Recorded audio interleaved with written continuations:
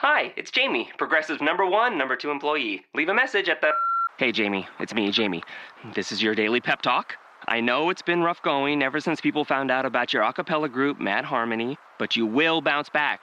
I mean, you're the guy always helping people find coverage options with the Name Your Price tool. It should be you giving me the pep talk. Now get out there, hit that high note, and take Mad Harmony all the way to nationals this year! Sorry, it's pitchy. Progressive Casualty Insurance Company and Affiliates. Price and coverage match limited by state law.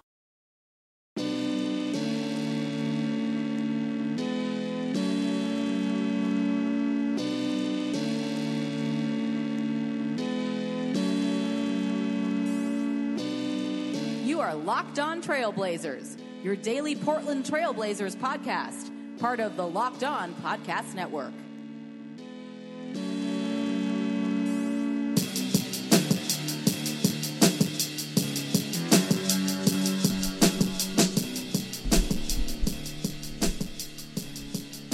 Hello and welcome to an April 27th, Thursday edition of the Locked On Blazers podcast. I'm your host, Eric Garcia Gunderson, a writer at a few places, Associated Press, Blazers Edge, just did something for Real GM, also former Blazer beat writer at the Vancouver Columbian. Welcome back to Locked On Blazers, part of the Locked On Podcast Network, where we have a wide variety of podcasts covering the NBA, NFL. We have your favorite teams covered. We are having the draft covered, the NFL draft, which is starting tonight. And we got all the NFL teams covered. We have every NBA team covered. We have the playoffs covered. And, of course, we have your Portland Trail Blazers covered on the Locked On Blazers podcast. Exit interviews were on Tuesday, after the Blazers season ended on Monday in a 25-point loss to the Golden State Warriors, who swept them 4-0. And obviously there's been a lot of discussion about where Portland is in the future. That was a lot of the discussion that Corbin Smith and I had the night that the Blazers were swept. I think we both walked away feeling pretty positive about where the Blazers were at compared to where they were at 3 months ago. It's pretty hard to complain about where they're at right now. Compared to that, and that was also kind of what I wrote for my piece for Real GM, and that was that the future is as bright as ever for this Blazers team. And even though their cap sheet is really bad, and I think a lot of people look to the cap sheet and just say, well, they're done. But even though they do have that bad cap sheet, they found a center who they've needed. So they have a guy who they have to have finally in the middle. They don't need to go chase, like they had to, the last year they were chasing Hassan Whiteside. They brought in Festus Ezeli. They wanted to get Pau Gasol. They were looking all those places. They were just doing everything they possibly could to get a center who was skilled, could do things with the ball in his hands, and make a difference on both ends of the floor. And they have that now in Nurkic. They have that now. And so to me, they're even though they have no cap room, and last year at this point they had all of the cap room in the world, and despite those two things, I think that they're in a better spot right now moving into the future, because they finally have a third guy that you can point to and say, hey, that guy's part of our core. This is our group, and we have, three guys that we can build around. And I know that Nurkic is still very young, but I really do believe in that, and I think the confidence that he shows, to me, and in addition to the performances that he had to finish the season in those final 21 games that he played with the Blazers, those are all great signs to me, and the way that they played during those 21 games is better basketball than they've played over the past 2 years. They had a really good stretch when they won 44 games and got the 5th seed last season. They had a really nice stretch after Christmas, and in January they had a really nice run, but they were never quite, they never looked quite this good, and or as good as they did during that time. They were top 5 in net rating. They were, one of the best offenses in the NBA. And I think, too, the impact that Nurkic brought to the Blazers was on offense as well, because I know that with this Blazers team, the conversation inevitably can always get dragged to what they don't do well on the defensive end, which is totally fair. However, one thing to remember is that before Nurkic got to Portland, the Blazers were 13th or something like that on offense. They were not an elite offensive team. They were average. They were closer to average than they were to elite. And that is not going to get it done, and that's not part of the formula, whatever the formula is. And so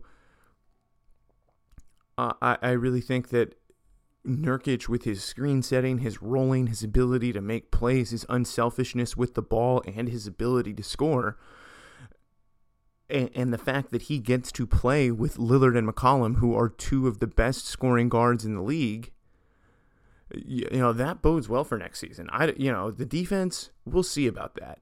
But to me, you're looking at an offense that could be in the top 5 next year. And if you can have a top 5 offense, you're going to be a playoff team, and you're going to be there for a while. And so I'm not worried about this Blazers team not making the playoffs next year. I know their cap sheet is really bad, but another part of that too is that they have a lot of guys on long-term deals that they need to get better. And I'm sure Neil Olshey will try to explore the trade market to maybe move some of that salary around. I think while they would like having his perimeter shooting, I think a guy like Allen Crabbe is probably the most tradable, even though he has quite a large deal himself. But I look at the team that signed him to the offer sheet, Brooklyn. They're not going anywhere anytime soon, and it would make their life better probably if they had someone like Allen Crabbe to be able to shoot threes, because they're not going to get their picks. They're going to suck. Boston has all their picks until like 2019 or something. And so there are going to be teams, I think, that are going to be interested in some of Portland's players, even if they're bad. I don't think that that's really an argument, because there are bad teams in the NBA that could use people who shoot 44% from 3 in the regular season, like Allen Crabbe does. And so, he wants to be Crabbe. I think when he signed the offer sheet, obviously he was very excited about it, and anybody would want, a lot of people would like to have a bigger role, and I think Crabbe could be in that position. And so, but that's a candidate to move salary, and it's they can't move him until the summer because he has a no trade clause for 1 year following the Blazers matching. So we're not going to hear anything about any Crabbe deals for a while, if there is one, but I think that's a guy that they could use to move salary. And I really just think that when you have Lillard and McCollum, who already play so well with each other, then you throw in Nurkic, who plays so well off them, benefits from the space that those guys provide and the attention that those guys get, to make his job really easy. I mean, he catches the ball in the middle, makes plays against, in 3-on-4 or in 4-on-3 situations, and he's just really good at that. And and he has been really good at that as a Blazer. And so, a lot of, even in my piece for Real GM, I talked about the impact that he made on the defensive end, where they were in defensive rating when he played. I think they were top 10 in their 3-point percentage. The opponent 3-point percentage was down during that time. But even if that doesn't necessarily sustain and that slips a little bit, to me, the thing that is going to continue to keep this team in the conversation for a few years and keep them as a playoff team and a team that is going to be around and competitive for the next, 4 or 5 years is, or 3-4 years at least, is the offense. And if everyone can stay healthy, obviously, is the key. But the key to Portland being a successful team and being a team that's going to hang around is going to be the offense. And so while I understand the conversation about defense, and I understand that defense wins championships, I'm not arguing against it, but you need to be elite at one of the two, at least, to be a competitive team for a while. And I don't think there's anything wrong with Portland being a competitive team that has a top 5 offense and, has an average defense that strives to be a top 10 defense. Like, would it be great to have top 5 in both and be like the Spurs and the Warriors? Yeah, but only the Spurs and the Warriors are like that. That's why they're the Spurs and the Warriors. So, I think where Portland is they're in a good spot despite the cap sheet, and I don't know. I'm more optimistic about Portland's future in that regard than a few people. But before we get into that, I want to recap some of the important notes from exit interviews. I'm not going to have you listen to all of the exit interviews, but I just think there were some important notes that came out of it. By the way, you can find those in a lot of places. I think Comcast Sportsnet has all the exits. Casey Holdall, Trailblazers.com, has all the edits, has all the exit interviews as well. So if you want to go listen to all of those, not to say that there's no value in those, but so definitely go check those out, because it is, the last time we're going to see a lot of these guys for a while. I mean, we're not going to be hearing from them that often. That's one of the things of exit interviews. Guys are leaving for the summer, and a lot of them stay here, but a lot of them won't stay here. So there were a lot of things talked about. I think every Blazer that did talked about it being an up and down season, which is totally predictable. That's what this season was. It was a major roller coaster from the high expectations to start the season, before the season began. Talk of potentially going to a Western Conference Finals. The first couple of weeks of the season, Damian Lillard getting MVP hype. All kinds of stuff. Lots of pressure, lots of money that the Blazers got paid. And, that was one of the things that Damian Lillard told reporters or talked to reporters about was, the effect that money has on performance. And while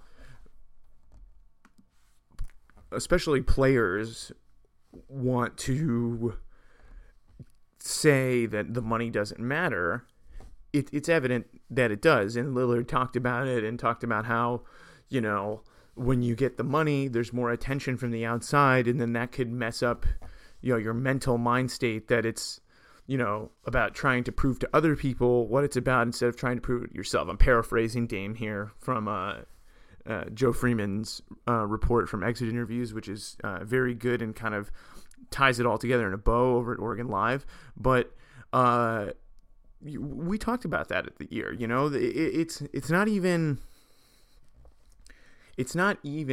that like a conscious effort by them to not play hard or whatever. There is just a thing that you see sometimes, that it just happens, and now I definitely think that had something to do with it. There's really no way to say. You can't take it out of the equation and say it didn't matter, because it was part of the equation no matter what. So the Blazers didn't really shy away from that. At least Damian Lillard didn't shy away from that that line of thinking, and it was interesting to see that, especially from a player who normally, they usually don't go there talking about the money that guys make and how that changes you. But it's impossible to not consider that. That's a real life factor that enters into the basketball conversation. And so to see Damian Lillard talk about that and cite that as maybe something that could have been part of the reason why they didn't succeed the way they wanted to this year. So really interesting stuff. And from my perspective, it's good that Lillard said that, because now it's in the air. It's out there, and now nobody is like, nobody is silent and afraid to talk about that. And I think having that in the air and that knowledge from your team's leader, may help kind of normalize that feeling, to the point that normalize the feeling that, maybe money does change you, but then maybe get it to the point where maybe, I think the hope is that by next year, that is just an accepted fact, and they can go forward in trying to improve once again, and improve with the freedom of not having to continuously need to justify their contract, and it can just be about getting better. So I think Lillard talking about that, I think, is a first step in trying to get the team to not really think about that anymore. Because I think now that he said it, it's in the air, and they know that it's on everybody's mind, and and people can't try and pretend like it doesn't matter anymore. So I think it was interesting, and I think ultimately good for the growth of the team, for Lillard to talk about that and not to shy away from it. And Lillard continued to go down this path in the exit interviews, talking about how he wants to hold people accountable more. That maybe one of the problems for this Blazers team, which is something that I talked about a little bit in mid-season when they were struggling, is that maybe they're too nice to each other. When I compared them, the Blazers this season remind me a lot of the Houston Rockets from last season. And I said this on the podcast at the time, but the difference was that everybody on the Blazers was cool with each other, and then everybody on the Rockets was in their cliques with Harden or Dwight, and they all hated each other. And there was no schism like that in the Blazers locker room, even before the Plumlee trade. I think even the Plumlee trade may have been like the biggest schism at the time. And but that was because they lost their guy. They weren't mad at him, and so they weren't mad at Nurkic either. It was just they got along so well. And Lillard again mentioned that that's something that they need to work on, and something that maybe needs to change. And so we'll see how they change that, how they go about that in next season, and how, in what ways will that manifest itself? How will they keep each other accountable? How will Lillard set that tone? How will CJ McCollum set that tone? How are those two guys going to handle this team, and how are they going to lead them, and how is it going to be different? So I think that's a really interesting storyline moving forward, is what they do next season in trying to get that accountability.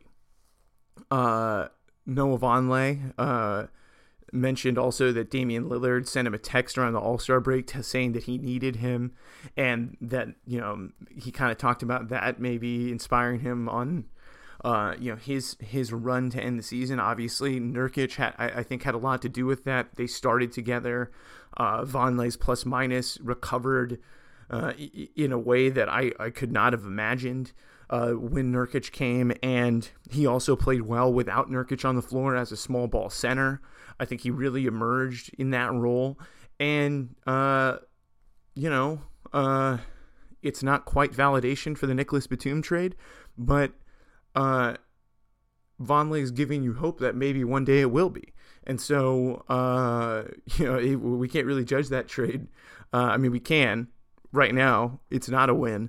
But if Vonleh turns into a really solid contributor, maybe and a power forward that they can keep for the future, and small ball center, that's fantastic. And so obviously Vonleh has a whole lot to go, but he got his first taste of the postseason this year, and he had a really slow start to the playoffs, and it kind of reminded me a little bit of his early, his how he kind of started his NBA career in general, where he wasn't able to keep that focus throughout every possession and didn't really quite grasp the value of every possession in the postseason. But I think towards the end of it, especially in that game 3 when he finished the game out there against the Warriors, I thought that he really showed some improvement. And the great thing about him is he's so young. I think he's still 21, maybe 22. I think he's still 21. I really think that he's going to continue to grow. And Al-Farouq Aminu was the starter this year at power forward to start the season. Vonleh kind of took that over, and I think a Vonleh-Nurkic frontcourt is something that we could see in the future, and something that worked really well for the Blazers. Vonleh and Nurkic were awesome together. So, Noah Vonleh did have, I think, was one of the better stories this season, and just 21 years old. He turns 22 in August. So that's pretty good to have. To have two young bigs. Vonleh seems to be turning a corner. Nurkic is going to need to heal and get healthy, but if you have those two guys who are 22, 23 at the time next year, it's a pretty good place to be, especially if they continue to improve as Vonleh did this year, and obviously you want Nurkic to build off what he did with the Blazers this year. And most teammates, speaking of Nurkic, said that Nurkic was the teammate that impressed them the most, and in pure, just very on-brand Nurkic response, he says that he was not surprised. And this is a quote from Casey Holdall that I'm quoting here from the exit interviews. "I'm coming from a village with 200 houses. If I don't have the confidence, you're not going to believe in me." So Nurkic, of course, showing off that confidence, the confidence that I had compared to Draymond Green's confidence in my piece for Real GM, just showing it off again. The guy is not afraid to call his shot. And to me, more than anything, the stats, top 10 defense, top 5 net rating while he played, that speaks for itself. But to me, something that you can't just eliminate from the picture about Nurkic that I think is very important, especially when you contrast it with the bigs that Portland has had recently. He's so very confident in his ability.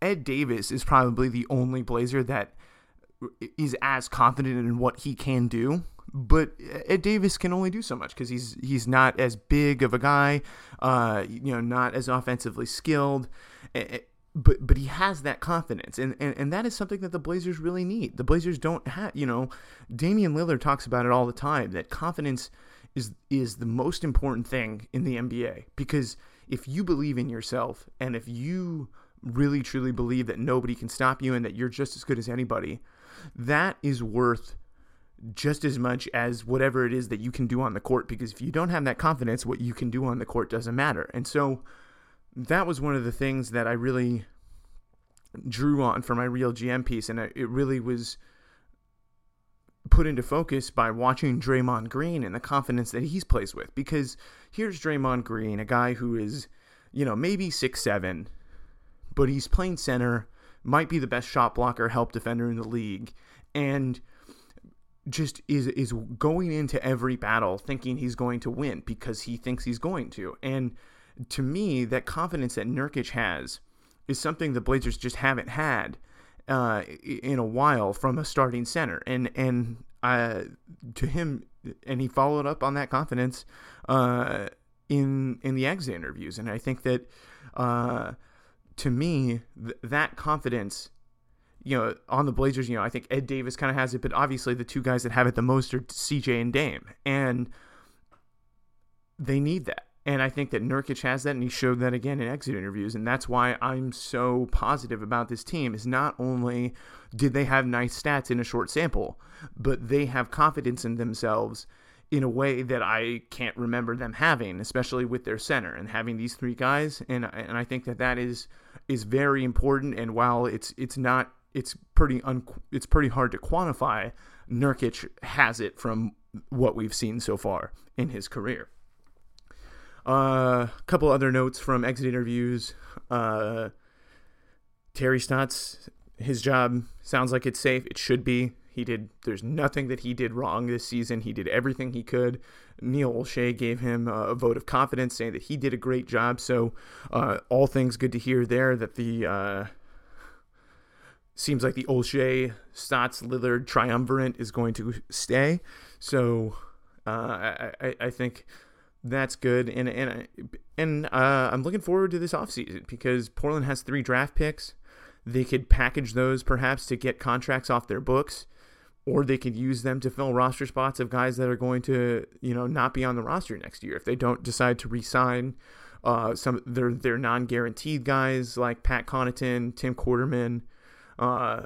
They're not going to bring back Festus Ezeli, which Olshey confirmed to the media on Tuesday, which we all knew, but they officially confirmed it. But that's another roster spot for a potential draft pick. So,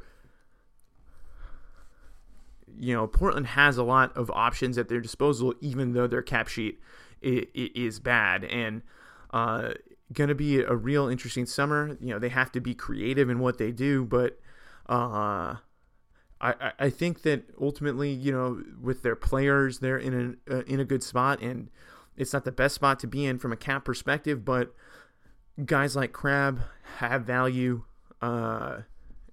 If they need to trade Myers Leonard, which it looks like he's the third center right now.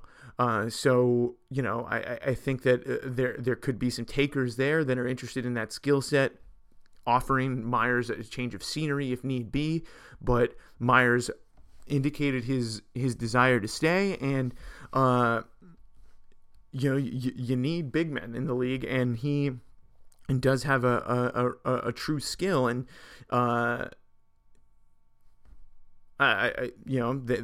we'll see what happens there. I think he talked about it on our podcast that he had a really, obviously not being able to work out and play in the summer because of shoulder rehab.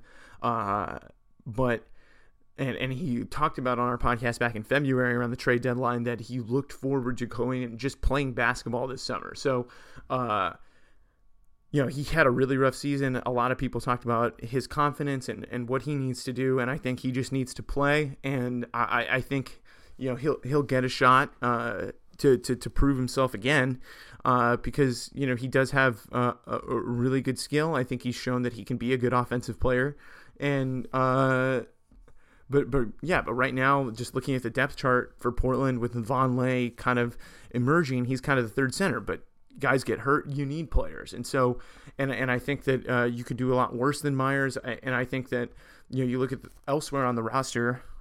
Speaking of center depth, you have Ed Davis, who is going to be in the last year of his contract and is the kind of guy that you could use on a team like Golden State or Cleveland or Houston or any number of places where you could just use a guy that is just going to dedicate himself to rebounding. And as much as I love Ed Davis, I think he's another guy that's a candidate to be moved because there are 3 centers already in the fold that are younger than him.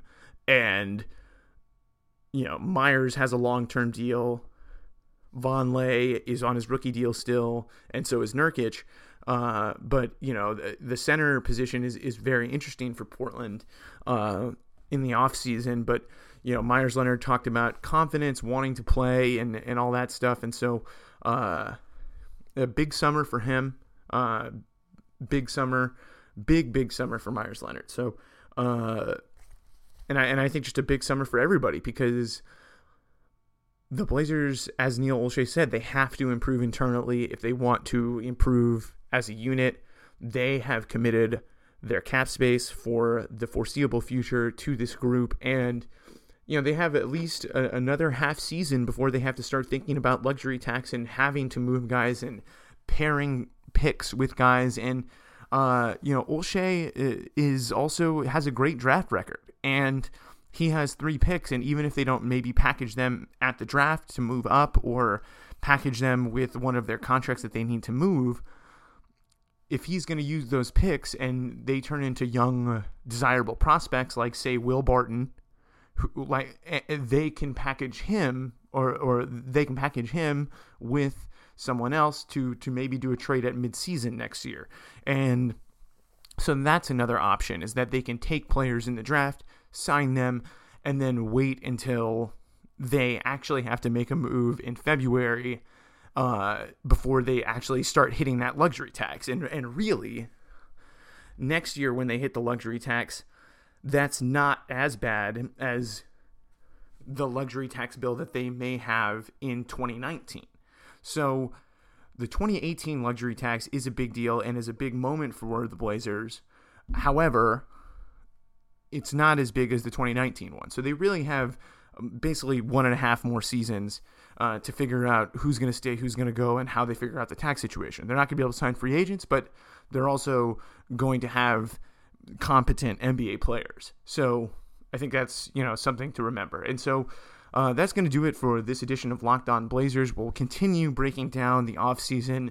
We'll look back at the individual seasons of players on the Blazers and evaluate that, evaluate everything that the Blazers did this season. So we will continue to have episodes of Locked On Blazers. We will not be posting as often as I mentioned on the podcast after Monday's game, but appreciate the follow, subscribe. We will keep this feed fresh for you, so don't worry. We'll also talk lots of NBA playoffs, maybe things that we see, what we learned that may apply to the Blazers, and whole lots of stuff. So we're not going anywhere.